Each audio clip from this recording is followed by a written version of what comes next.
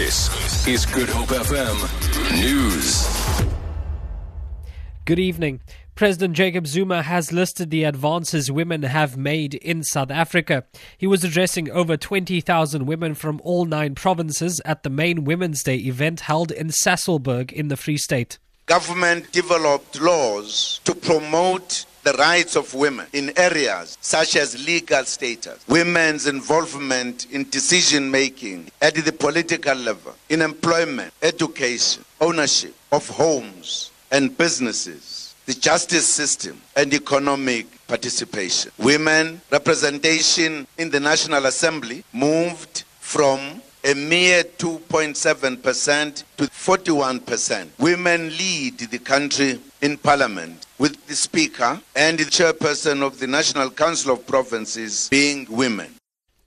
Water and Sanitation Minister Nomvula Mokonyane says it is unacceptable that 20% of the South African population still has to share drinking water with animals. She's been speaking following a church service in Cape Town to mark Women's Day. Mokonyane visited the Langa Methodist Church for a special prayer in honor of 20,000 women who marched to the Union buildings in 1956 against divisive pass laws. She says a lot still needs to be done for women in South Africa. We know that women continue to be victims of abuse because of lack of access to dignified sanitation. We know that we are exposed to gender-based violence. Even though we can tell of the good stories that we have done in that regard, a lot still needs to be done. The names of the British couple that was murdered at their home in Knysna in the Southern Cape have been released. 67-year-old Brian Davis and his wife, 64-year-old Christine Ann Davis, were attacked by armed robbers at their private residence last week. The couple were allegedly bludgeoned with blunt objects and robbed of their valuable belongings. Her body was found on the floor in their sitting room with an open wound in her neck and also injuries to her head. Her husband was found in the garage with open wounds to his body. Police spokesperson Bernadine Steyn says the couple's belongings, including a vehicle and electronic equipment, were stolen. The husband passed away in hospital in George yesterday morning at about 8:30.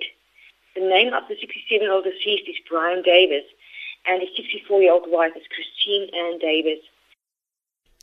Investigations are underway into the cause of a fire at a luxurious hotel in Century City near Cape Town. Part of the hotel was damaged in a fire this morning. It started in the sauna room on the first floor. 9 people, including 3 children, were treated for smoke inhalation, and a firefighter was hospitalized after part of a ceiling fell on him. Guest Dr. Philip Plaatjes from Kuilsriver in Cape Town and his wife were enjoying a weekend breakaway at the hotel.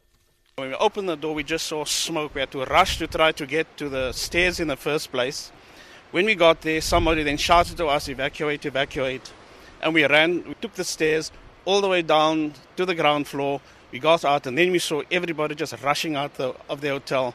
On inquiry later, we found that there was a fire at the spa.